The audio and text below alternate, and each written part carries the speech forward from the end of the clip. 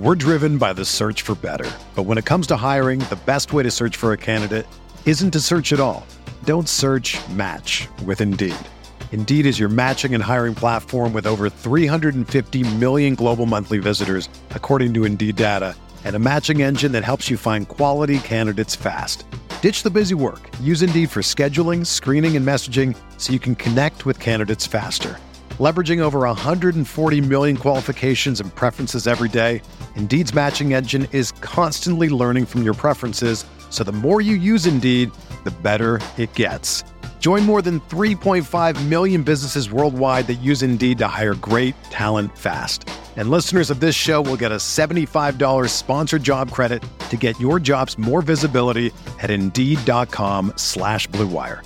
Just go to Indeed.com/Blue Wire right now and support our show by saying that you heard about Indeed on this podcast. That's Indeed.com/Blue Wire. Terms and conditions apply. Need to hire? You need Indeed.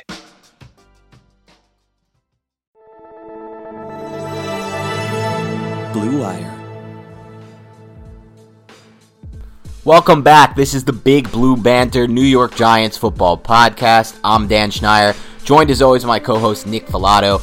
And on tonight's show, we're going to break down the All-22 game coaches film of the Giants' victory in Week 17 over the Cowboys. We're going to do it a little differently for this show. We're going to break down the offense and defense on one show tonight. And before we break that down, Nick, I wanted to say this. It's really interesting. The Giants end this season against the Cowboys with a victory where if they had won the game and Washington had lost, the Giants would have won the division. But you can't help but feel good when you watch the All-22 of this game. At least I can't, and I am not known as one of the most positive Giants analysts on the internet. I think that's abundantly clear. But the film's good in this one. It really is on both sides of the ball. The only reason this game was close in my mind, again, was untimely turnovers, a few second and long run calls by Jason Garrett that just make me shake my head. And there was a lot I liked about Garrett in this game, which I want to get into, but he's got to fix that for next year. And someone has to get in there, someone has to show him the analytics, someone has to talk to him about different ways to move the ball via short passing or take long shots on 2nd and 10. Nothing is worse than what he's done in some of these situations and what he's put the Giants in with these second and long runs. And I threw a graphic about it out on Twitter earlier this week, and the Giants were actually 8th in the NFL in the most second and long runs this year. So just a stat you don't want to see. It's a hard way to win when you do that. You put yourself in so many third and long situations. And not only that, on those calls, you really don't have a chance, at least not with Saquon Barkley not in the game, to break any kind of big play open as well. So that's one thing, but aside from that, I came away really positive about this game, really positive about Daniel Jones, extremely positive about Sterling Shepard, who continues to be underrated and is an excellent piece who's going to be even better next year. The offensive line, specifically the run blocking, and then the defense with just a dominant performance. And again, Patrick Graham with a really good performance. There's a lot to talk about here, Nick, so I'll actually open the floor to you. Where would you want to start? Say we start with the offense, and even on that first drive, I mean, the Giants kind of controlled the line of scrimmage. They really, I think, manipulated the Dallas Cowboys. If you remember back to the first matchup with the Cowboys, the Giants kind of really implemented that counter game a lot, and that's when you really saw them make that a focal point of their offensive strategy. So they knew the Dallas Cowboys knew that. The Giants didn't run that on their first drive. They ran some duo a little bit, and then they ran a fake counter with a reverse to Sterling Shepard that went the distance. And if you watch that play, you'll see every Cowboy linebacker scrape over the top. They read their run keys with Caden Smith faking. He was bluffing like he was going to cap the end man on the line of scrimmage like he usually does as a lead blocker, but instead he pivots off his inside foot and runs out into space with Nick Gates. And there was only one Cowboys defender between the hash and the sidelines. They were totally manipulated. So I thought that was an excellent play call by Jason Garrett, and he did have a few. I would agree there was a sequence in this game where he ran twice on 1st and 2nd long because I think the Giants took a penalty, and it's like, why would you do that in the situation when you're actually having success throwing the football against the Dallas Cowboys? That's definitely a knock, something that we've kind of bashed Jason Garrett for several times throughout this podcast this season.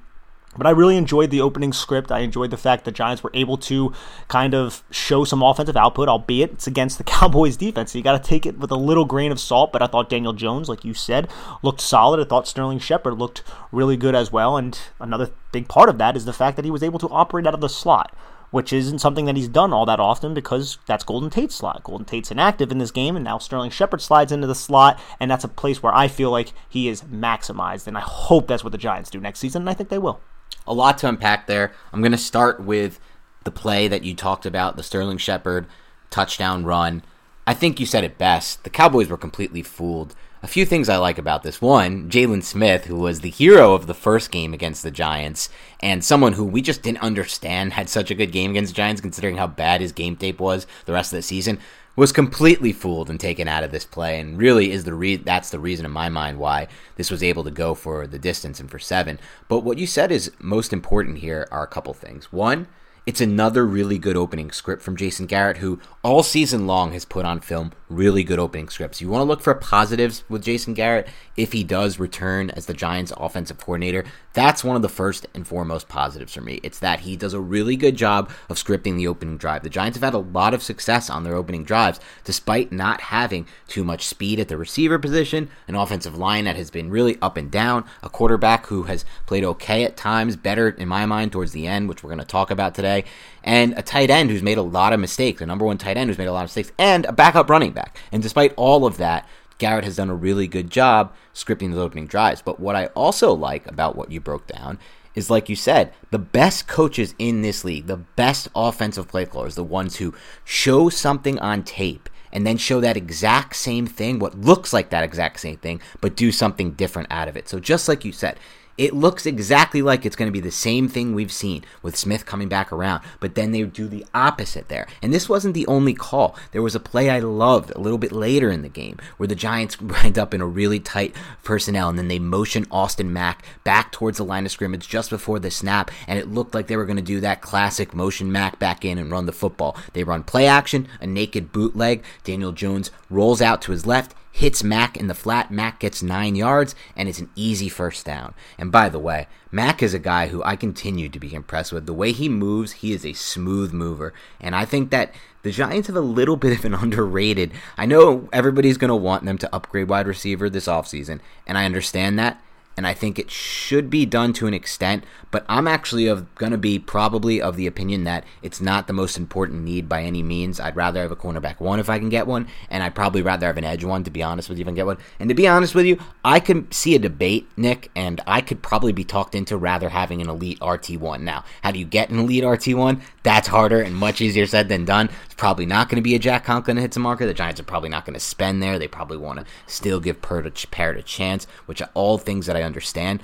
But with Mack and with Pettis also in the mix, and I hope obviously they'll move on from Golden Tate. I just think that has run its course, and like you said, the key is to get Shepard back in the slot. But with Mack and Pettis potentially competing for those outside snaps, I don't think that's as dire as maybe Parrott and Fleming, or whoever the hell they're going to bring in to sign at right tackle, or Love and Yidam, or whoever's going to play edge next year. Honestly, to me, these guys, when I see on tape from both Pettis and Mack, it's not as bad as people think. Now, a case can be made that they do kind of need either one of two things at the receiver position. I think it was evident in times, both this season and in this game.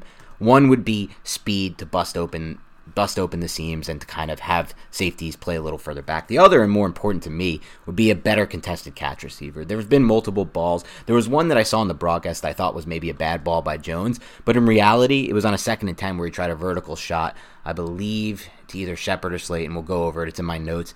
And it's a pretty good ball by Jones, but it wasn't made. The contested catch wasn't made. And I think we saw that a lot on film this year. I think a really, really good contested catch receiver, maybe an Allen Robinson type, and he might hit the market, or even a Kenny Galladay, who also kind of has that skill set in addition to having the deep speed, could really help this offense, can really open things up. But like you said, I really like some of the things I saw from Garrett. He did a really good job in this game of showing stuff that he's been doing all season long and then doing something completely different out of it.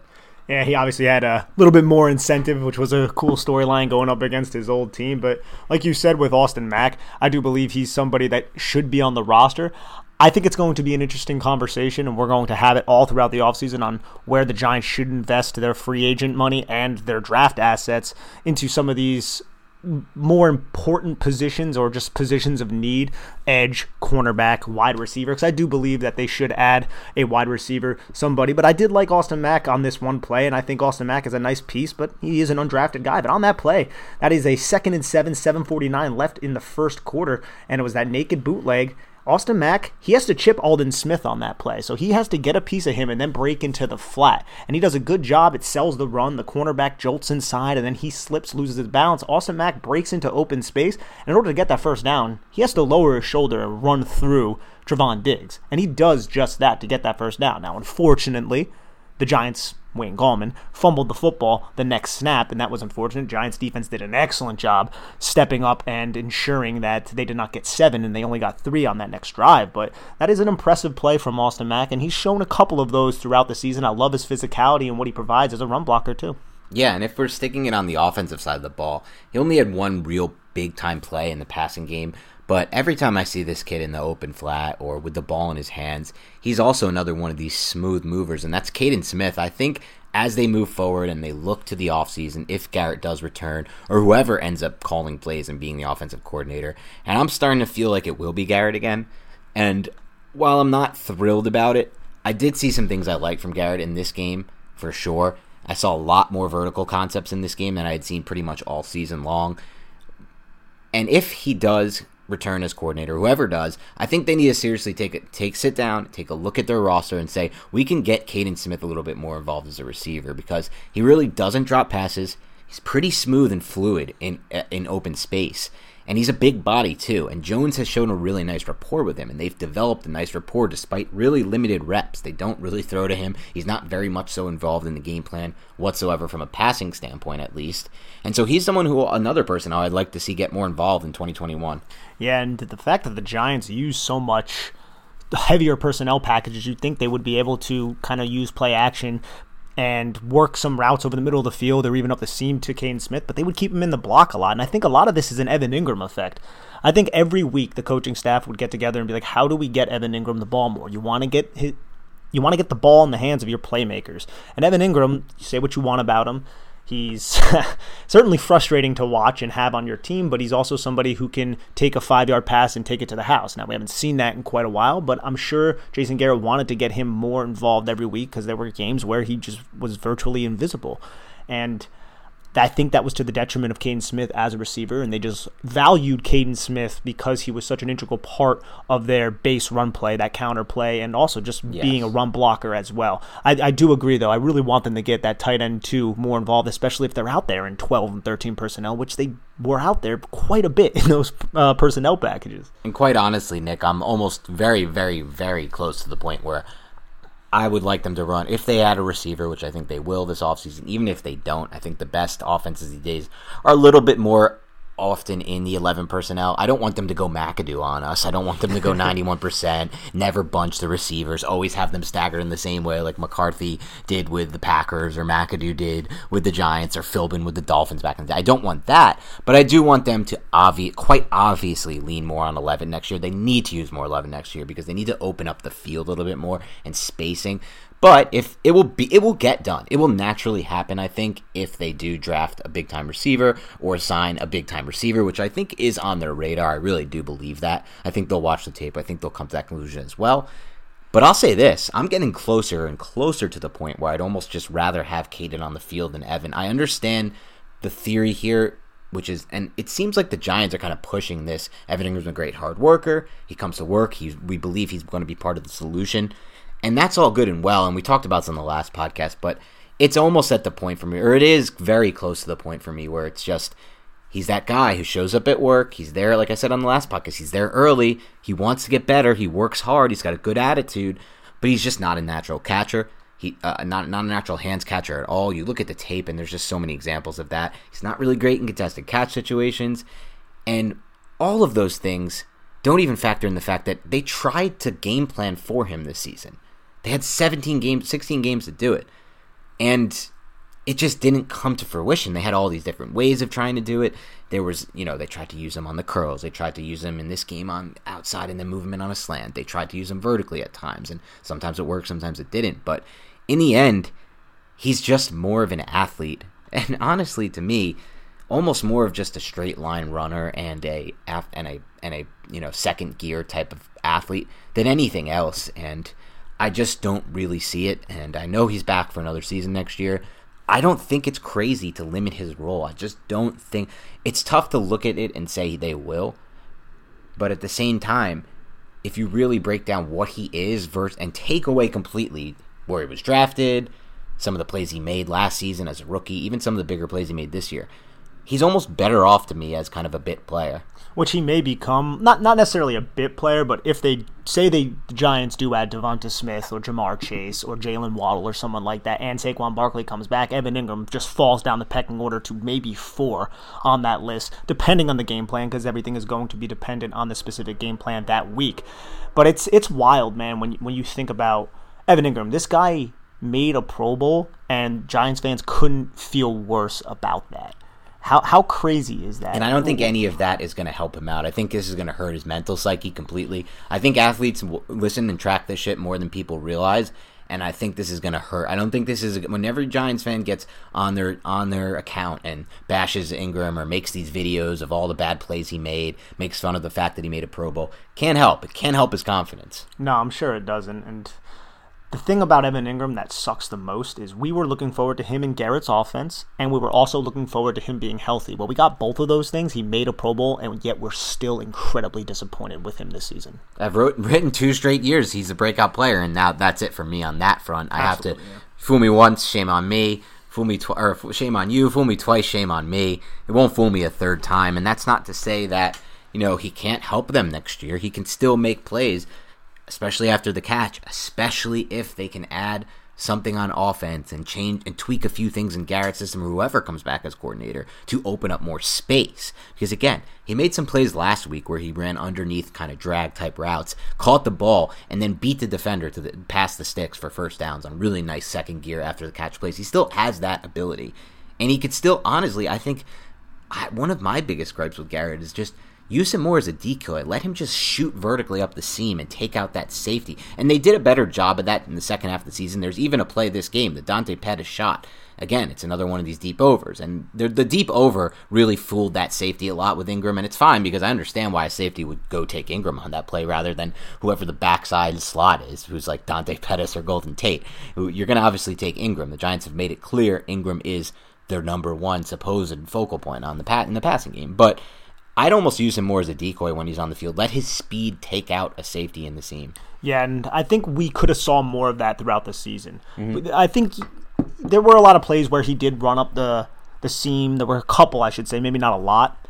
But you saw it on tape every now and again. But what we didn't see was a consistency enough attacking the intermediate parts of the field with deep dig routes. Yes. That's what we did not see enough. I think there was one game of the All-22 we were like, that's what we're talking about, Jason Garrett. It was Darius Slayton. It was a perfect dig route, cleared out by Evan Ingram. Yeah, we love to see that. Why didn't we see that more often? Now, maybe you could point to, hey, the offensive line wasn't that great, but the offensive line started to gel. They played a lot better down the stretch. I think Andrew Thomas looked really good in this game. I'm sure we'll get into the offensive line in a little bit, but that's definitely something I wanted to see, was using Evan Ingram's vertical speed to open up routes from Sterling Shepard, from Darius Slayton, and now from guys like Dante Pettis.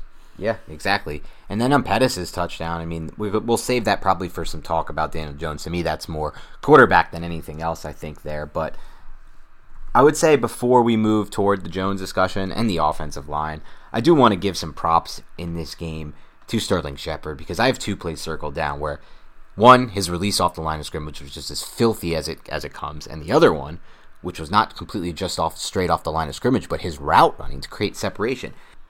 Take a look, if you guys are following along on the Game Pass, at 9:17 in the fourth quarter, when the Giants needed a big play so badly. It's 1st and 10 from their own 30, and Shepard's release off the line of scrimmage is so pretty. This is like elite receiver release. Now, we know you guys are going to tell us, and I get it, Shepard's more of a wide receiver 2 than wide receiver 1. I don't care about those qualifications. I don't really believe they mean much. I think Shepard is a much better receiver than anyone gives him credit for. I think examples like this are exactly why. His ability to just completely use that jab step inside and freeze the cornerback so he just has so much separation.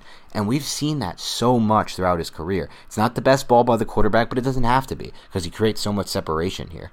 Yeah, the ball was actually, you could say it was a little underthrown, but that's where you want it. You want it a little bit low to the outside, at least definitely to the outside, because the cornerback's coming from the inside, obviously. But that was, like you said, a great release. Not just the inside jab step that Sterling Shepard uses very effectively against Anthony Brown, but it's the head fake, it's the hip fake, it's the shoulder fake, and he just explodes. And Brown already commits his hips just off the head fake. He thinks it's a quick slant on this 1st and 10, but instead it's a breakout fade, and he has so much separation there. So that's just excellent by Sterling Shepard. And a couple plays before that, he had a 9-yard gain where he motioned from the front side of the formation by 3-by-1 to the outside, and Daniel Jones flows to the opposite side of the field on this play away from Sterling Shepard. But Sterling Shepard comes from the backside, and he runs underneath the covering defender, puts himself into a voided area to be wide open, because initially Daniel Jones tries to throw to Sterling Shepard. He's covered by his own underneath zone defender, and Sterling Shepard runs to a spot where there is no defender. That's a 9-yard gain right there, and then Wayne Gallman rushes for 1 yard to pick up the first down, and then the next play is the play we just went over. So it's just little smart processing plays, knowing where to be and how to adjust mid-play that Sterling Shepard possesses, and it's that kind of savviness that I feel like the Giants offense really miss when he's not there. Yeah, without a doubt. I think that Shepard is just an excellent player, somebody who will continuously be underrated for whatever reason, and I think somebody who will look a lot better next season if the Giants upgrade around him with another receiver and end up ultimately finding what they hoped Ingram would be in this offense via free agency or the draft. But let's get into a little bit of Daniel Jones here, because I think, in my mind, Jones has made big steps over the last 2 games. I'm going to talk about the area I think Jones has improved most in a second, but before we do that, let's take a quick break to hear a word from our sponsors. Hey everyone, I want to tell you about Blue Wire Hustle, a brand new program where you can host your very own podcast here at Blue Wire. Hustle was created to give everyone the opportunity to take your podcast to the next level. Or, if you want to host a podcast and you just don't know where to start, Hustle is the perfect place for you. As part of the program, you'll receive personal cover art, Q&As with Blue Wire's top podcasters, access to our community Discord, and an e-learning course full of tips and tricks. And on top of that, we'll help you get your own show pushed out to Apple, Spotify, Google, Stitcher, and all other listening platforms. And the best part is, you can get all of this for only $15 a month, the same rate as any other hosting site would charge you just for the initial setup. So whether you're starting from scratch or have an existing show that you want to grow, Hustle is an open door to leveling up your sports experience. Acceptance into the program is limited, so get your application in today. To apply, go to bwhustle.com/join. Check out the description box for this episode to find out more, but that's bwhustle.com/join. So one area I really think Jones has improved in, specifically over the last 2 games, and I think that's as he's gotten healthier as well, is his ability to navigate the pocket. I really loved watching him in this game in the pocket because, unlike some other times throughout his career, he did an excellent job stepping up into the pocket rather than trying to escape to his right. And I know we discussed this on the podcast reacting to the game, but as you watch in the All-22, it became even more clear. And I have a play early in the game that you actually just flashed up on the screen. It's funny you said this because this is the one that stands out in my notes, and it's the first quarter, 4:23, right early on. Giants have a 1st and 10 from their own 36-yard line, and I just love the way he's able to step up into the pocket, and this allows him to wait for these routes to get open. He knows where they're going to be based on the coverage. He does an excellent job reading this one post-snap, and he just finds the easy solution to Darius Slayton on this one. And I think Jones displayed this throughout the game, an ability to use his feet to shuffle up into the pocket. Small steps, nothing crazy, no panic, and I think that's something that I'm hoping he's been coached to do, and maybe it took a while, I guess, to settle in. Maybe it's just differences in what he learned last season as a rookie, differences that have carried over from what he learned at Duke or from his high school days. This goes way far back. There's a lot of muscle memory involved with playing the position, but I think he's taking a big positive step in that direction. Yeah, he did this a couple times too, Dan. And I like this route concept as well. Darius Slayton is in the slot, and he runs basically like a fade curl. Like he runs outward and then curls back to the quarterback at about a depth of 12 yards or so. And then on the outside, the boundary receiver runs underneath. It creates a little bit of friction. Now there's just a little bit of traffic there. It doesn't really deter the cornerbacks, but that fade kind of gives the impression to the cornerback that it's going to be a vertical route. So Darius Slayton does actually a really good job breaking off the route and coming back hard to the quarterback. There's a lot of contact. Darius Slayton turns his hips the wrong way.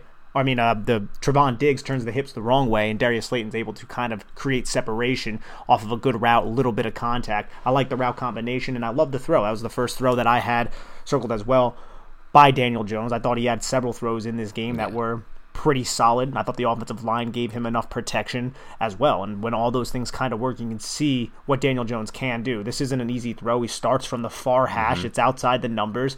And those are the kind of questions you ask yourself when you're analyzing a quarterback. It's like, can he make these kind of throws? Can he push the ball vertically? Can he push it to the outside the numbers from the far hash towards the sideline to the far hash? And we've complimented him doing that several times this season.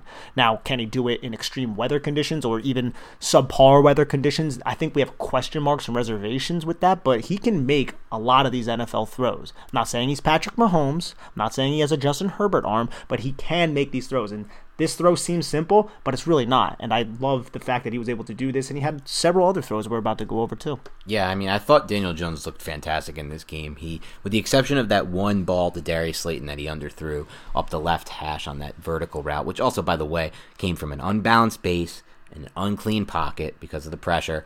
Even so, it's not the best throw. It didn't look as bad to me on all 22 as it looked on the broadcast. I agree with you, yeah. The ball got closer to the outside shoulder than it seemed on the broadcast. And he wasn't there, but it got closer. He couldn't step up. And like you said, it was an unbalanced base. He couldn't step into the throw, which again is somewhat, some people would say, well, that's on him. You want guys who have the arm talent to make those throws. But what I'll say is very few guys can make those throws. That's kind of like more of the Mahomes, Herberts of the world who have the kind of arm talent to make those type of throws. But besides that play, he really was on point throughout the game. On the intermediate and underneath stuff, he was ripping balls in there with perfect placement and with zip. On the even some of the simple stuff that you look at that I always loved to point to last year when I was very impressed with Jones and I was really excited about season 2, a lot of it was because of simple things like the ball placement on the Sterling Shepard touchdown on the whip route, his first receiving touchdown, Jones's first passing touchdown. If you watch that play over again, if the ball placement is anywhere than where it is on this throw by Jones, it's not a touchdown. The defender will be able to rally to this underneath. The Giants might be faced with a goal-to-go situation from their 4 or 5. He puts this perfectly on the outside, on the shoulder that allows Sterling Shepard, I should say, to turn upfield on his outside shoulder, which gives him the space he needs to kind of get right to that pylon. And there's not much margin for error here. If he has to turn around back the other way, or if he has to adjust to make this catch in any way, shape, or form, he's not getting in for a touchdown at all. And there are some scenarios where the ball placement could be so off that he has to catch, readjust, shuffle his body, and the defender will then rally and have not only the angle, but the momentum to kind of push him back at the 5-yard line. So this was just one small example. I thought there were other examples littered throughout the tape, but I really liked this one. Yeah, that was a great throw. It was also an amazing route by Sterling Shepard. He gets Diggs to fully believe that he was running some kind of in-breaking route and then just pivots, and he has all the space in the world at the catch point to get to that pylon, and he did so very well. But yeah, Daniel Jones, I was impressed. Even with simple timing kind of throws, he hits his back foot, burps the baby a little bit, steps up into the pocket, and fires a strike to Sterling Shepard out of the slot or even from the boundary. He did that a couple times. Shepard did a good job creating yak in those situations on routes that don't necessarily always maximize the yak. He just made some of these Dallas defenders look silly, like Anthony Brown and Trevon Diggs.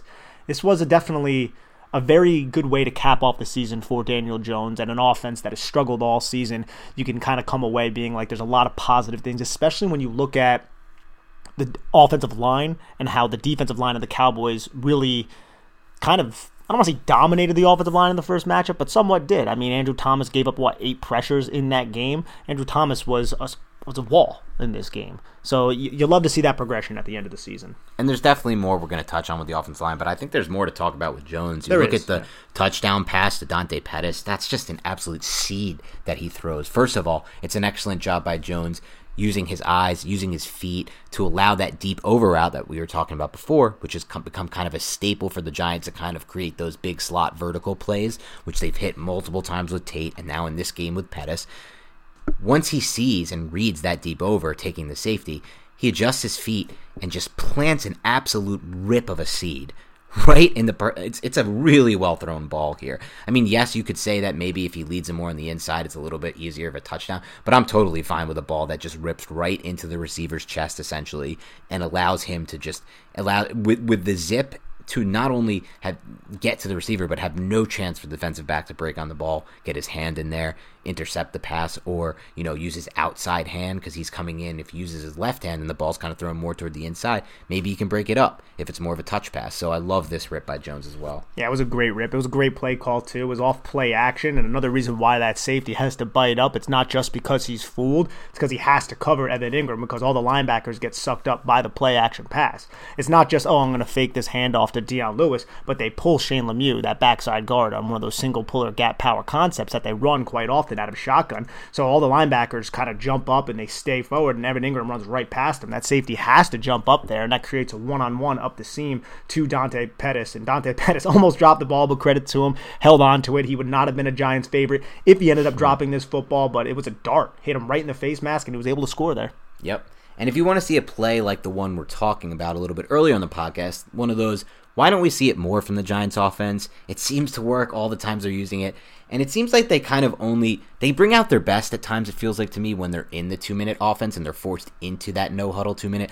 I kind of wish Jason Garrett, if he is returning to the team this season, and we'll see if it happens, but whoever ends up calling the plays and coordinating this offense would actually mix in more no-huddle, more vertically attacking offense at random times in the game, because again, this is a game that's all about chunk yardage, big plays, and then efficiency passing the ball in the red zone. In my mind, those are the two biggest factors in deciding the football games, especially on the offensive side of the ball. So this one is one that we've talked about all year, and it seems to work all the time. It's right at the end of the second quarter with 1:30 left. The Giants have a 1st and 10 from their own 41. They have 3 receivers lined up to the right side. They run the 2 verticals, and they run the deep dig with Shepard. And Jones, on this type of play with this 2 verts and the deep dig, has shown the ability to really master the timing and the velocity and the placement on these throws. All season long, you look back on this team and this offense, all season long, this concept has worked for the Giants. They just haven't run it enough. No, absolutely not. And it was perfect right here. Hits his back foot, sets his feet, waits for the route to develop, and that safety can't drive down. He has to respect the vertical route, and there's a void between the linebacker and that apex defender, and that void is also created because the number 3 receiver in the route concept does a deep over, and that deep over has to take, and Sean Lee has to respect that deep over, creating that void. I'm telling you, these routes, they feed off of each other. I don't think that's rocket science by any means. You need to have well-designed concepts against specific defenses. And basically every time the Giants tried this, it was a good throw by Jones. Usually Slayton seems to be the recipient of it. He does a good job usually securing these. We saw it a couple times, but just not enough. And we didn't see enough of them running it and it not being executed. Right, exactly. That's because we watched this film tirelessly. We watch it multiple times, and I would like to see this more, like you said. But there's not enough examples. That's exactly right. Nick just hit the nail on the head here. There's not enough examples of this not working right. I can't really think of almost any. And also, by the way, if you look at it from if you look at it from a math standpoint, this type of concept should only work like you're okay. I'll try to explain this better. Let me see if I can try to figure this one out, because I'm not the best with math. Let's see if I can do this. If you're calling a run play, for example, it can get 2 yards, it can get 5 yards, maybe you can break one for 7 or 15. Your success rate is kind of capped there. If you're calling a play like this, and on average it averages 15 yards a reception, which is essentially what this is average. At times it's hit for 22, times hit for 27.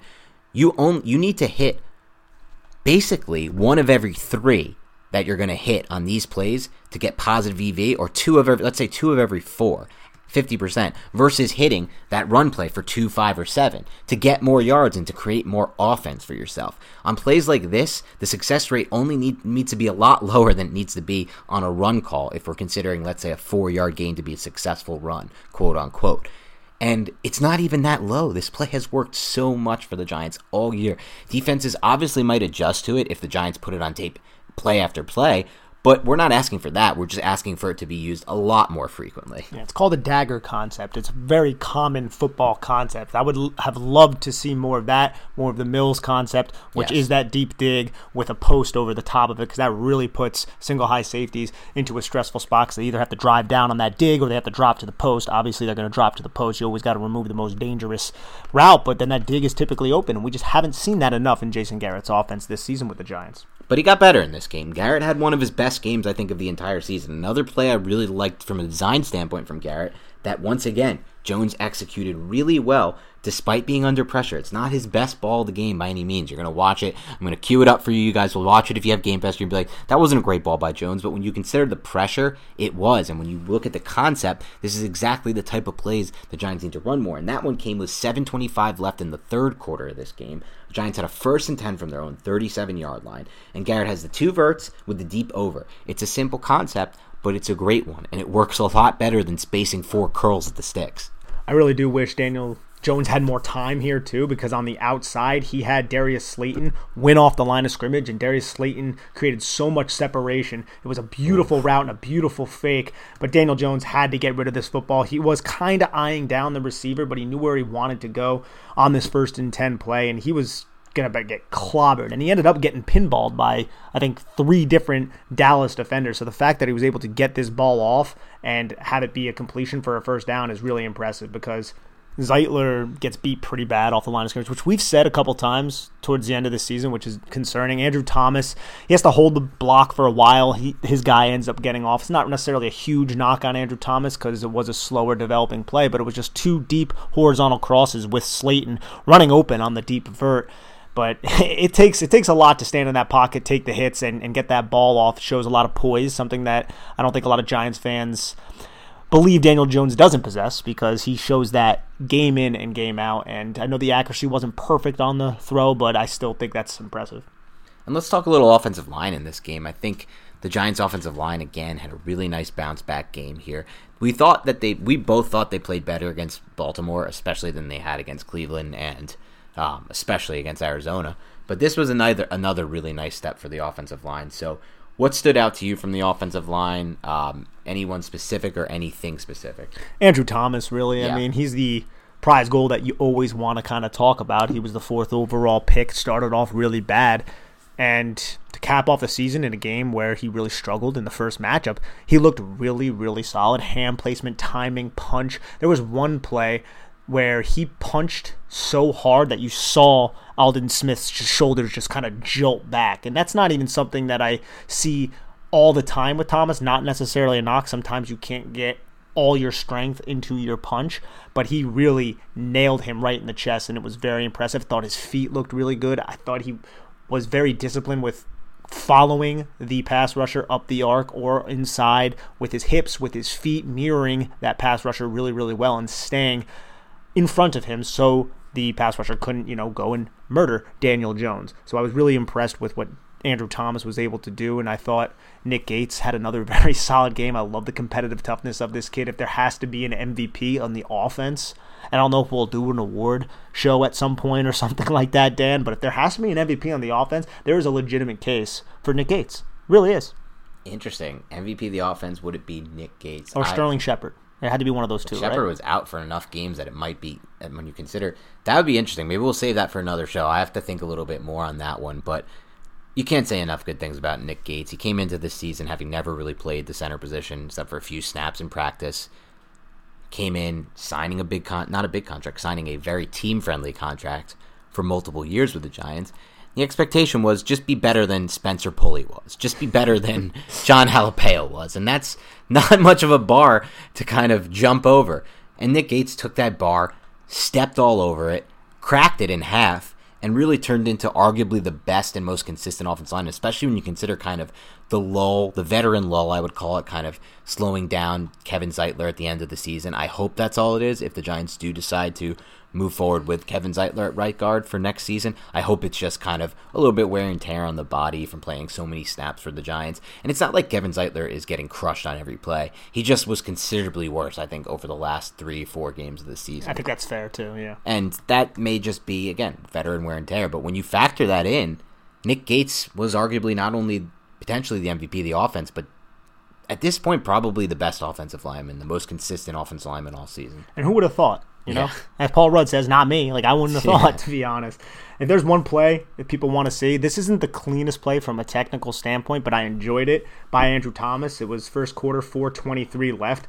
He kind of punches high against Aldon Smith, and Aldon Smith catches his arms, knocks it down, but then he readjusts, gets his hand on Aldon Smith's hip, then gets his other hand on the breastplate shoulder pad of the upfield shoulder of Aldon Smith, anchors down, and then just stays in front of him the entire time. Technically, it's not perfect, but it doesn't always have to be perfect. That's not really what you're always looking for. You're looking for effective. You're looking for someone to not hold the player, and you're looking for someone to just do their damn job, as Bill Belichick says. And Andrew Thomas did that basically this entire game. And that was on the exact play we referenced earlier, where Jones stepped up in the pocket on kind of the fade outside curl route by Slayton. This play is a big play on that drive, and we've seen way too many times earlier in the season where Thomas gets beat on this play, and it turns into a sack. And there's another play in the run game. Second quarter, 8:31 left. This was a 2-yard gain by Alfred Morris, and the only reason it's a 2-yard gain by Alfred Morris is because Andrew Thomas takes Tyron Crawford, down blocks him all the way until he could not down block him anymore. And this is something Thomas never struggled with this entire season, but the brute strength and ability to just drive Tyron Crawford into the back of Nick Gates so there was any sort of rushing room was very, very impressive. And that's something that Andrew Thomas has done well, like I said, all year. I think his run blocking has been consistent. It's just, I think the progression with the pass blocking gives me a lot of hope going forward. Me too. I was obviously, realistic and harsh about him at the beginning of the season. He was one of the worst tackles by all measures and all metrics through the first 7 weeks. And it's kind of flipped entirely on its side. I mean, he had a couple bad games down the stretch. Not horrible games, though, not nearly as bad as it was in the beginning of the season. But he's showing a lot of promise to the point where he can get to that level of all 4 of these tackles that were drafted in this class. Maybe not, again, that Wirfs level. That could just be a diamond in the rough find by the Tampa Bay Buccaneers. But we don't need that. It's okay. I just wanted to be at that near all-pro level, maybe that Pro Bowl level, and more than solid, but maybe a little bit less than elite. And that's what I think he's starting to trend toward, because he's gotten so much better in just one half of a season in his pass protection. Yeah, and he also seems like he has all the character traits that you would want in a player to work hard and really work on his craft in the offseason. Yeah, I think that I was only pointing up from that standpoint with Andrew Thomas. I saw a couple more. I mean, it seems like it's every game, but Shane Lemieux is just not great in pass protection. I don't know if he's a long-term solution. I think he's pretty good, solid in the run game. If that's what you want out of your left guard, that's fine. I would rather a more complete player. I do think Will Hernandez can be that complete player. I don't think the Giants view that. Will Hernandez got 0 snaps in this game, as did Matt Parrott. Neither of them got a snap. What did you see from, I guess, both those positions, left guard and then the right tackle position with Cam Fleming? Are either of those guys people you would like to see starting week 1 of 2021? How about that?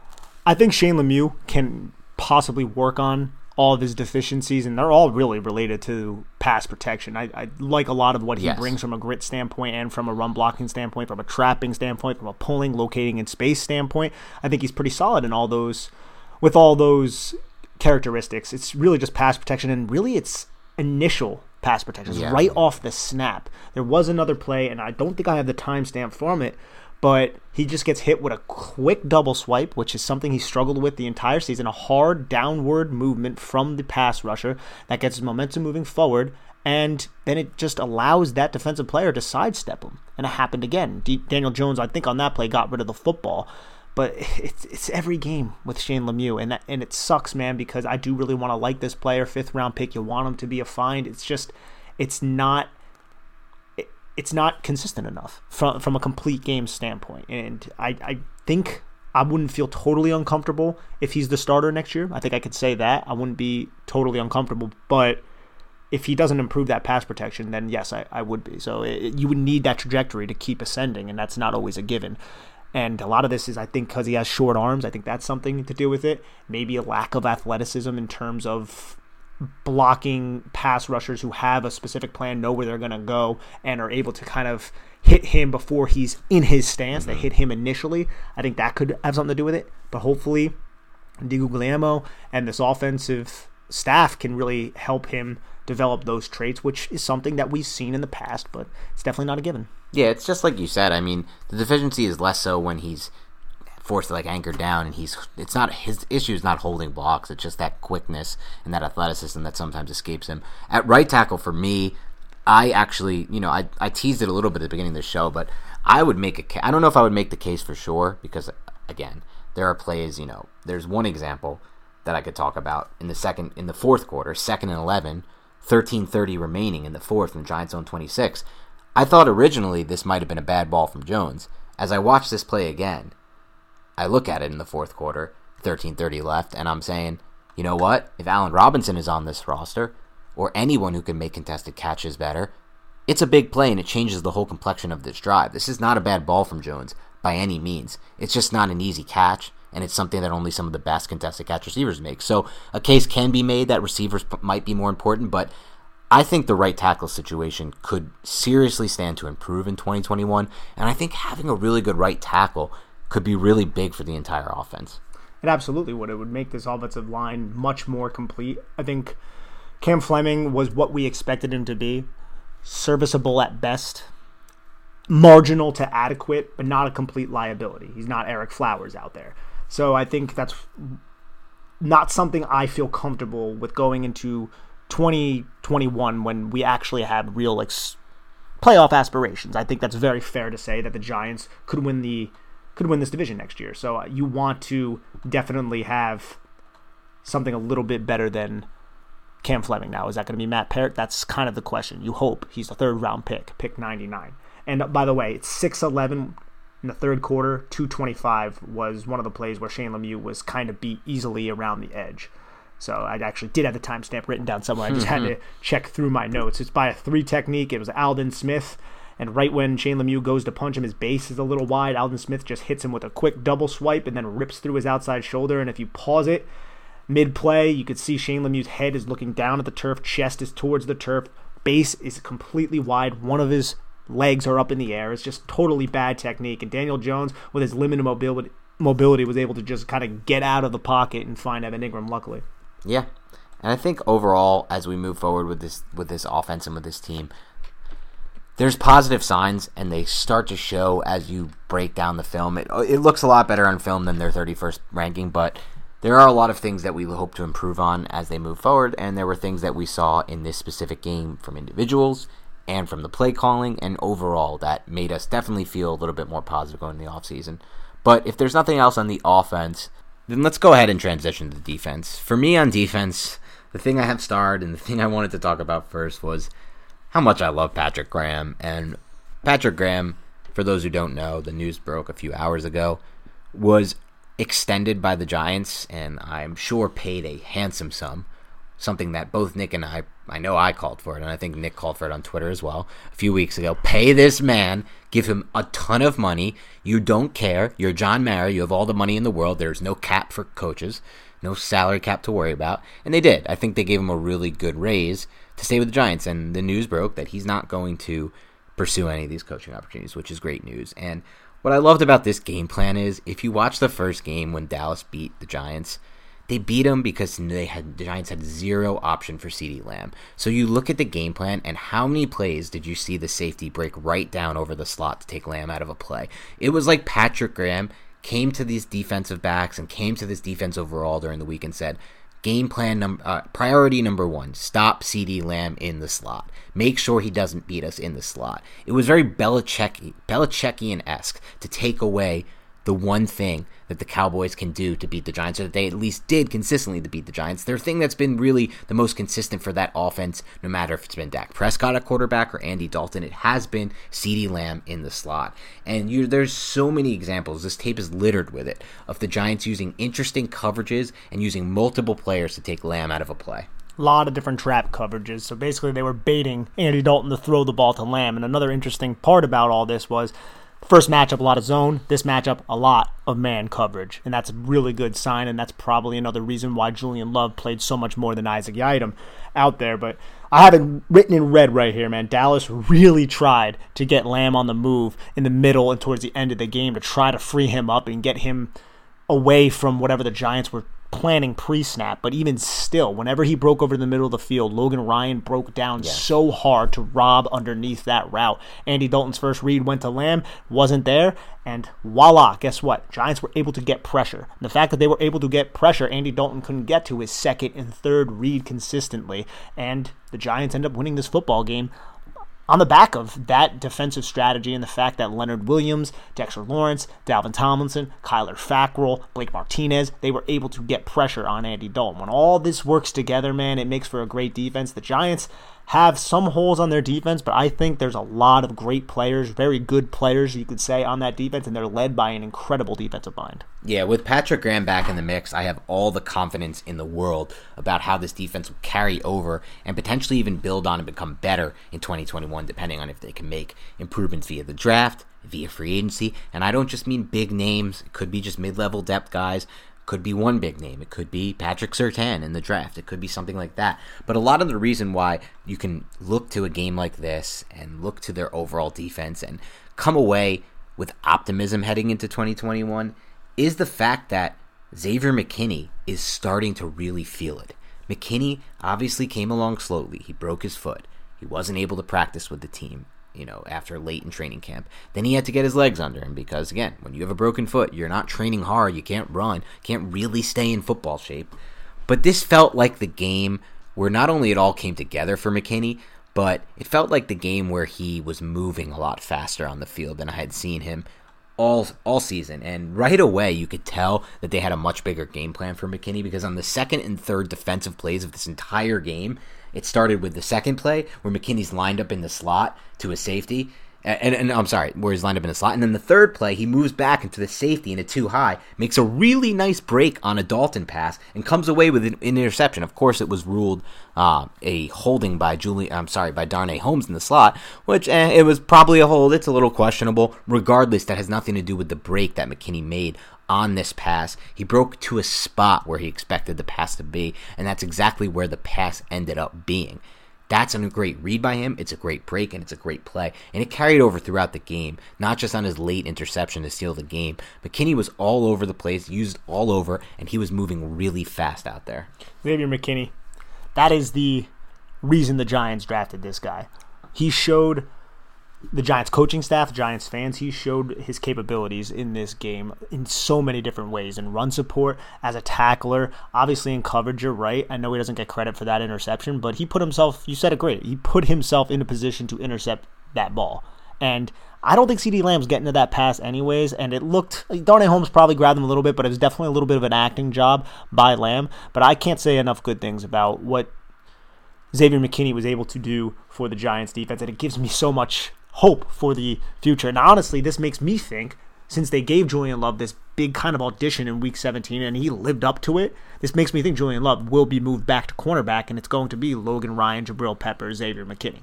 I was just going to say that next. The next thing I wanted to touch on, which gives me hope and optimism, was the play of Julian Love in this game, because maybe it's a situation where they moved him to safety last year, they wanted to try him out there at safety, and more importantly, they didn't feel like they had that many options. Adrian Colbert got injured early, they kind of liked him, and then they couldn't use him. Xavier McKinney out right away, so they didn't really have the depth they wanted probably at safety.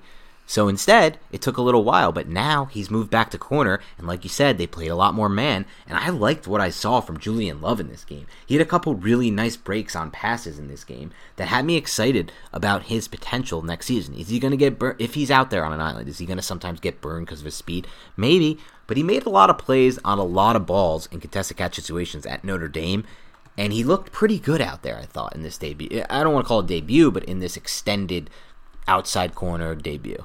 If you want to look at just a couple traits, was hip discipline, click and close, breaking back towards the catch point, all things that he did at a high level. One play that I loved, which wasn't coverage, just was a tackling play by Julian Love, and it's something that I thought very highly of him after his rookie season coming down in the box. It was 27 seconds left in the first half.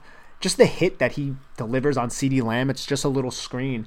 And Julian Love kind of comes downhill and just jumps right at the hips of CeeDee Lamb. And you could tell like CeeDee Lamb's momentum just gets kind of stopped right there. And I love that kind of power. You could just tell he's an athlete. And just a few short weeks ago, we did not have a high opinion of him because we didn't know the direction they were going to go in with Julian Love. But I think you hit the nail on the head right there, Dan. It was because of the injuries. They had to keep him at safety. That's the position that he was playing the year before, so they rolled with that. But now I think he's going to be that cornerback, and there's hope that he could be the cornerback too. Now, on Twitter, I put out that I hope the Giants still invest in that position, and I stand by that. I don't think you can go into the season with Sam Beal and Julian Love penciled in as your cornerback too. I think you should add a body. That doesn't mean it has to be the 11th pick or the second-round pick, but just somebody to compete for that position. But I feel so much better about Julian Love right now than I did a few short weeks ago. Yeah, and I think, like you said, teams like the Dolphins, who have turned into an elite defense for the most part. Obviously, it doesn't always look elite when your quarterback is Tua and your offense can't move the ball. The Ravens, the Patriots last year, and then the Patriots kind of rebounded this year despite all the injuries. They have multiple shutdown corners. The NFL is turning into a league where coverage may be more important than pressure, or than pass rushers. I mean, look at the Giants this year. They finished with one of the better defenses at cashing in pressures. They finished with 40 sacks, 13th in the NFL, despite losing their top 3 edge rushers to injury. And that just goes to show you can scheme up pressure. The Giants did an excellent job with Patrick Graham at scheming up pressure. What you can't scheme up is pass coverage. You're never going to be able to scheme that up. When Isaac Yiadom is on an island in man coverage, like we saw in Week 1 against the Steelers, bad things can happen at times. And so for me, I'm always going to be interested in getting corners. I think people laughed at Miami for, signing Xavier Howard to that massive contract, then going out and getting Byron Jones free agency, and then drafting a first-round cornerback. But now they're laughing at the people who laughed at them, because you can never have too much coverage, in my opinion, in this league. You really, truly can't. So that's still a position I want to upgrade, but I do think that this was a really good sign, because I personally am not a huge Yiadom fan. I think he's pretty physical at times, which is okay. He's okay, and he ended up learning the zone, that Patrick Graham, being kind of smart at times and savvy in it. But Love actually showed me some things. Like, I have a play written down that I thought was, obviously not just Love on this play. It was great coverage and great scheming by Graham to make Dalton go back to Cooper here, who's not his first read. But right in the second quarter, with 10:06 left in the second quarter, Dallas had a 2nd and 10 from their own 12. And Love is right there in coverage. He makes a really nice break on Cooper after Dalton has to not come to where he wants to go, which is the slot, because they run that trap coverage with the robber. And Dalton makes a contested play on Cooper on the comeback curl. And Cooper doesn't make this catch because Love's right there. I want to say that's Gallup, but yeah, that was a great play right there. It was just a quick curl past the stick, selling a vertical route by Michael Gallup, and he gets his hips. Gallup gets Love's hips kind of turned a little bit, not in a negative way, but just to commit, okay, he may be going vertical, I need to flip my hips here, but it doesn't deter Love from breaking back to that catch point and getting his hand in there. And I want to circle back for a second, Dan. Who was that first round pick by the Miami Dolphins? I'm not going to be able to pronounce this dude's name. Okay. I knew where you were going there. The minute you said it, I'm not even going to try. This is not a name I'm going to even try. I've actually had some recent, there's been multiple people, I think, Butter, I think his name is, I Am Butter, or AM Butter, guy on Twitter, wants me to get grilled for my recent pronunciation of indictment. I don't even know right now. Indictment. Honestly, when you said that a couple podcasts ago, I couldn't get a word in because you were doing your thing. Now I'm stuck with this. We might need to edit this out. No. I mean, I was tagged in the. We won't edit this out because I'm a good sport. But damn, I just saw what I did there, and this one's gonna be tough to overcome. Anyway, it's not as bad as Corpse, though. I think this might be worse. The fact that I just called it indictment. But I think it shows integrity with you that you're like, look, I screwed it up. I know I screwed it up, and now I'm going to admit it again. So I'll be honest. I come away respecting you because until now, I think I thought that indictment was spelled with a GH, and I think that's where this whole that just looks weird. Issue surfaced for me. But you know what?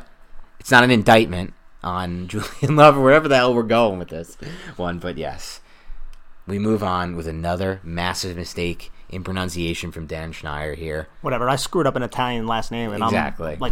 I'm purely almost all Italian. So exactly, so that makes me feel a little bit better. Let's talk about a few other things. I think we don't often see, and we saw it in this game, how many times do we see a single defensive player take over a series like Leonard Williams did after what could have easily been a momentum, game-changing fumble in the first quarter by Wayne Gallman. break down those 3 straight plays, and I know you put them up on Twitter, but for those who didn't get a chance to watch Nick's breakdowns on Twitter, just break down what kind of impact Leonard Williams had to force the Cowboys to not take the momentum back, to not turn the short field into 7, and to really keep the momentum on the Giants' side. So Leonard Williams is lined up as the 7 technique in an over front, 3 down linemen, 3 linebackers, 3-3-5 defense. And this is a 1st and 10, 5:58 left in the first quarter. And look, you're supposed to shed tight ends like Leonard Williams does here. It shouldn't be expected for Dalton Schultz to be able to make this block, but Leonard Williams made it look so easy. He just stacks him, gets his eyes on where the ball carrier is going, throws Dalton Schultz to the side, and then makes a tackle. The next play, 2nd and 8. This is a backside screen, so there's a lot of misdirection here because there's supposed to be a screen to CeeDee Lamb to the field to get the Giants going that way, but that's obviously a bluff. And it comes back to a backside screen to Tony Pollard.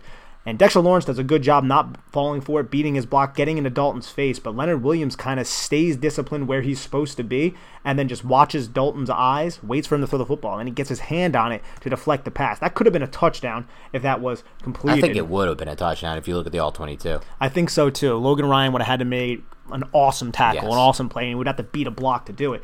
And then Cam Brown really does an excellent job on the next play, the 3rd and 8, but Leonard Williams ends up getting the sack. He does a phenomenal job too, but Cam Brown going up against Terrence Steele, I think it is, and Terrence Steele, I saw him turned around. I saw him looking at Andy Dalton at least 3 or 4 times in this game. He's not a good tackle. Nah. This is not your father's Dallas Cowboys offensive line. Let's be fair and honest. We love what we saw from the Giants defense, but this Dallas offensive line is terrible right now. I saw Steele turn around multiple times, and Cam Brown does a good job getting up the arc and kind of using power to push Steele backwards, and then he ends up holding Cam Brown, and the penalty gets thrown, but obviously the Giants decline because Leonard Williams gets past number 66 and just with an easy swim move, just grabs his chest, push, pull, swim, and sacks Andy Dalton there, which was an excellent 3-play sequence from Leonard Williams to ensure that the Cowboys didn't score there. And I'll say this, there's a lot of talk among Giants Twitter about Leonard Williams, and they say, okay, he broke out in his contract year.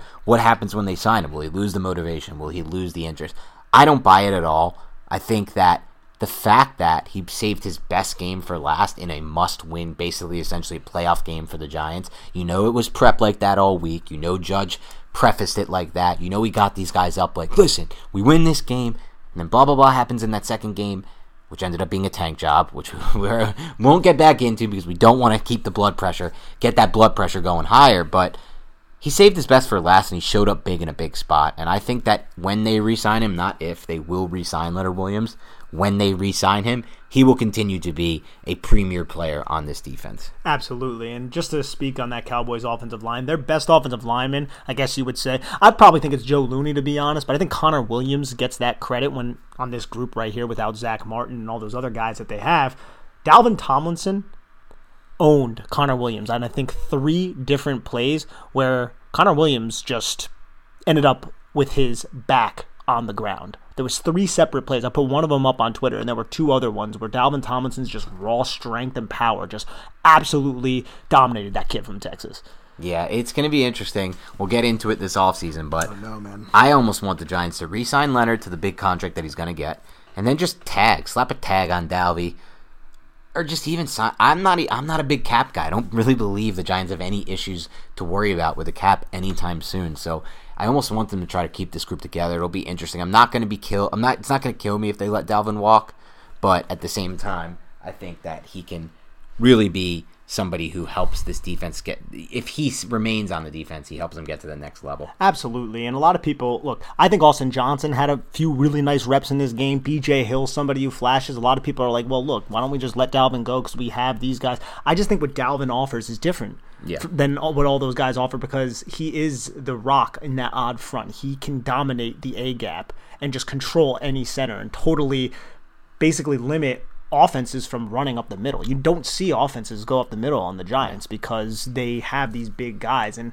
you would think and hope Dexter Lawrence would be able to step into that role. We've seen it a little bit. It's definitely not as effective as Dalvin Tomlinson. I think losing Tomlinson would be a relatively big loss, but this is a business, and there's going to have to be choices, and that's just the sad reality of it. I'm going to miss watching him if he's not on the Giants. Yeah, and ultimately, if they do let him walk, it's not the end of the world because it does show that they're understanding that they can't pour every single dollar they have into the interior defensive line in 2021, in the NFL's version of 2021.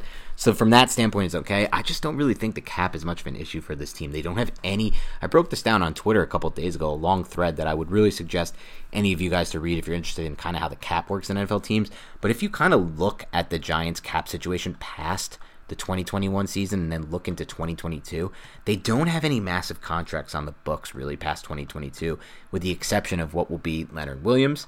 And then once Zeitler comes off the books and Solder, the only offensive contract they really will have is Barkley's and Shepard's. And Jones's to an extent, but Jones's is cheap for a quarterback. And you flip it to the defensive side of the ball. You got Bradbury, you got Martinez, you will have Williams, who will have the biggest of those guys. But then you look at Bradbury and Martinez, or I'm sorry, not Bradbury. Bradbury will be in that, it's a massive contract. It's that, Leonard Williams range. But Martinez, Logan Ryan, that's still just $10 million a year. Same with Sterling Shepard. And Shepard's cap hit actually goes down this year and next to 9 and 8. So the Giants really have a lot of cap space to work with. They can dip into future years, which I think they should. I think all teams should do that. I think that, as you see, you can really maneuver around it when you do that. And so we'll see what happens there with both those defensive linemen. But I will say this. It was apparent in this game, and it's been apparent pretty much in every single Giants game this season, when they don't face a mobile quarterback who can run the football himself, the Giants' run defense is elite. The Giants did not cede anything on the ground to the Cowboys, and they tried to establish that run game with Zeke. They wanted to establish a run offense with Zeke, but when you don't have that option to run with a quarterback, the Giants' defense just doesn't give up anything on the ground. Yeah, Lamar Jackson, they gave up some yards to that running offense. They didn't really do the best job against Murray and the Cardinals. They did okay there, but not the best job. And against some of the more mobile guys, they have issues, but when it comes to these guys like Dalton and then a running attack with Zeke or anything like that, Giants' run defense has really, really turned into one of the game's best. And I think a big reason for that is Balake. What? Balake Martinez. Oh. Somebody DM'd me asking me to use the reference, and I wanted to see how you reacted, and that's the reaction. I was so confused. Blake Martinez. I did not know what the hell just happened. It's not Ron Rodgers, but Blake Martinez. Martinez. Who was this who DM'd you? I'm gonna. He deserves a shout out. He will get a shout out. He deserves a shout out for that. What the hell was that? Whoever you are, I appreciate it and I liked it, but that definitely put me in stun mode. I was stunned. Finish him. Yeah. Completely drawing a blank. But Blake Martinez, his addition, I don't think it could be understood. When you upgrade from Alec Ogletree to Blake Martinez, that's literally going from an F to an A, in my opinion. I think Blake Martinez is one of the most underrated players in the NFL, dude. Yeah, at this point he is. I mean, to be fair, I think he had his best season of his career with the Giants in this system. But having said that, it happened. It's there, and he's going to be in the system moving forward. Didn't he lead the NFL in tackles the last 3 seasons now? I think. To be fair, though, one of the reasons people got hyped about the Alec Ogletree trade was that he had like 106 tackles the year before the Giants traded for him, or something like that. Tackles to me is a stat that I don't love fully, but this is not. It's not. I'm not worried about stats here with Blake. You can see it on the film. Well, that's my point. But he's all like just how he puts himself into position. Every play, yeah. It's remarkable how he's basically putting the offense into a disadvantageous situation just because he can't really be fooled, and he's always getting up to the line of scrimmage and filling the gap to force the running back to be indecisive. Exactly. It's great. And I want to go over one play just because we brought it up before. There were several throughout this game, but first quarter, 3rd and 4, 15 seconds left. And this is a big play in the game because Cowboys want to obviously extend this drive. This is one of the plays where Logan Ryan shoots very, very aggressively at CeeDee Lamb. And this is the Cowboys using CeeDee Lamb in motion, trying to see what the coverage is. And he ends up in a bunch as a number 3 receiver off the line of scrimmage, gets a clean release, and he fakes like he's going inside. Logan Ryan jumps it before he's out of his break. That was such a game plan by Patrick Graham, and I absolutely love it. And this play should have been intercepted by Julian Love. If there's anything we're going to say negatively about Julian Love, it's you got to catch the football, my man. Doesn't have the best hands. Doesn't have the best hands. No, not going to be playing receiver anytime soon, but damn, Julian, I really love what you were able to do in this game. And we won't put this one up on Twitter, or Nick won't, because he's the one who does most of the film on Twitter. I think ultimately Tay Crowder had a nice bounce-back game. I did not think Tay Crowder was good against Baltimore. Thought he was better in this game. I think he's getting a lot of hype. I don't know if I would hype this game up as much as others would. I think there's some stuff to work with. I think he could potentially be a solution there, but I think the Giants need to strongly consider finding another inside linebacker this offseason to, at the very least, compete with him and potentially start over him. But if you do want to see a play where I've never seen a linebacker or any second-level defender get manhandled worse, and I like Tae Crowder, so don't take this as me knocking him, but take a look on the All-22 in the first quarter, 10:57, 1st and 10 for Dallas on this run play. Tae Crowder gets driven so far off the screen by the pulling guard. I've never seen anything like it. Yeah, this was not a great look for Tae Crowder. He tries to set up and square up, and he doesn't get in a position quick enough, and that guard literally lifts him up and drives him into the back of the offensive player that's blocking James Bradbury on the outside. It ends up being like a 13-yard gain. That wasn't his best rep, but I do think this was one of his better games, despite that one very negative play. The first play of the second half, I thought, was a really good play by Tae Crowder, where he just scrapes over the top, tracks the ball carrier on that first play of the second half, and makes a nice hard-nosed tackle. He had a couple of those nice scraping over the top, getting himself into position, and then finishing the tackle. He really needed it, though, after that pretty poor performance, like you said before, against Baltimore, where he missed several tackles, which is something we're not accustomed to seeing with this Patrick Graham unit. I have my issues with Crowder in the run game. I do think he's fast. I think he's quick. I think he had a really good bounce-back game here. I think he's something to work with. I think it's kind of how I view this cornerback position, maybe a little differently, though, now that I kind of like what I'm seeing from Love and see a little bit more upside there, just based also on his pedigree and where I graded Love coming out of the draft versus where I graded Crowder coming out of the draft. But I will say this, it definitely had a nice bounce-back game. I think if you're looking for fun reps from this team, the most fun rep I have in this game came in the first quarter with 9:15. Dallas was in a 3rd and 8 situation. I just love this design by Patrick Graham on a 3rd and long situation with 9:15 left. He's got Pepper blitzing and looping in on the stunt, and Martinez peppering the A-gap. So Martinez actually overwhelms and gets the sack by overwhelming Pollard on this by blitzing the A-gap, but if Martinez isn't there, Peppers is coming right around for the sack because he's running this interesting stunt game, and you don't really see a safety like Peppers kind of rushing the edge and then looping back inside like he does on this one. It was just fun to see. See, that's a testament to his skill set, but it's also an indictment. But it is an indictment on the Giants' edge rushers right now. Sure. I love this too. B.J. Hill is the penetrator in the stunt, splits the tackle and the guard, and Peppers does a really good job, or the center in the guard, just kind of getting around Joe Looney, and you're right, that could have been a sack by Jabril Peppers if it wasn't for Blake Martinez making that sack. You love seeing that, man. There were a couple exotic stunts by both teams, I felt. I thought the Cowboys, they would line up tight, and then they would do a interior stunt to try to manipulate the guard and the center, and I thought both teams, actually, I saw on film, there was definitely the one, quote-unquote, Kevin Zeitler allowed sack, which really wasn't. It was a defensive hold. Yeah. Saw Dalvin Tomlinson do the same exact thing on a play where he held an offensive lineman, and the Giants were able to execute a similar type of stunt. So there was a lot of that kind of going on. A lot of it was in the interior parts of the offensive line, something that I saw. It wasn't as much wide nine like we saw with the Arizona Cardinals and a lot of those types of guys. It was a lot of interior stunts. Yeah, no doubt about it. I mean, this was a fun game to watch on film. It was a fun game to break down, especially defensively. And I want to kind of circle back. I know we're getting long with this podcast, but I want to circle back to Tae Crowder here in a bit.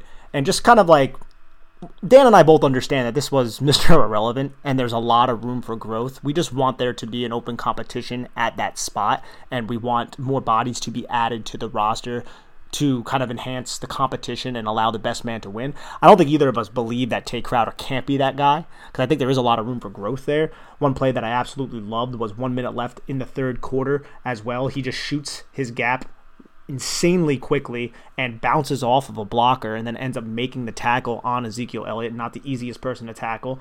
And that was just, I think, an excellent play. It was really, really instinctive, showed a lot of keying, diagnosing type of mental traits that you don't expect from a 7th-round rookie. So I do think there's a lot of room to grow, but that doesn't mean that the Giants can't still try to upgrade that position. I think those both things can coexist. Exactly. All right, that's all we have for today on the All-22 breakdown of both the offense and the defense on this podcast. Thank you again to everyone who's tuned in to the Big Blue Banter podcast this entire season. This will be our last All-22 coverage of the season.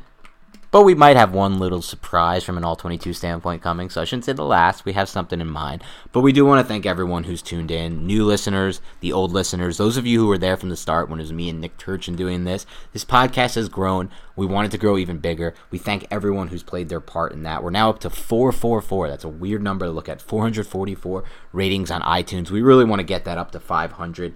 Talking Giants, which is friends of the show, but they've also surpassed us on this ratings, and there's been a little friendly competition there. So help us grow. If you haven't rated and subscribed yet on iTunes and reviewed our podcast, give us a 5-star review. Write something in. We'll read it on the show. I feel like iTunes has an issue right now with updating these reviews because our latest review is still from December 11th, and I know there has to have been a review before that because we've gotten more ratings. But thank you to everyone who's already taken the time to do that. That's all we'll ever ask. And then also do us a favor and follow us on Instagram at NYBigBlueBanter, where you can find all of our work there. Insta Sean continues to murder it, guys, so please go and support us there. Yes, Sean Barletta crushing it for us on the Instagram streets, as they might call them, as no one has ever called them for some reason. I just did.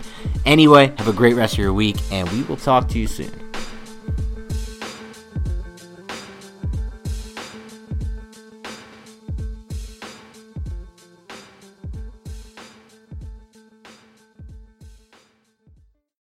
This is the story of the one.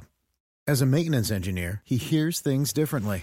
To the untrained ear, everything on his shop floor might sound fine, but he can hear gears grinding or a belt slipping.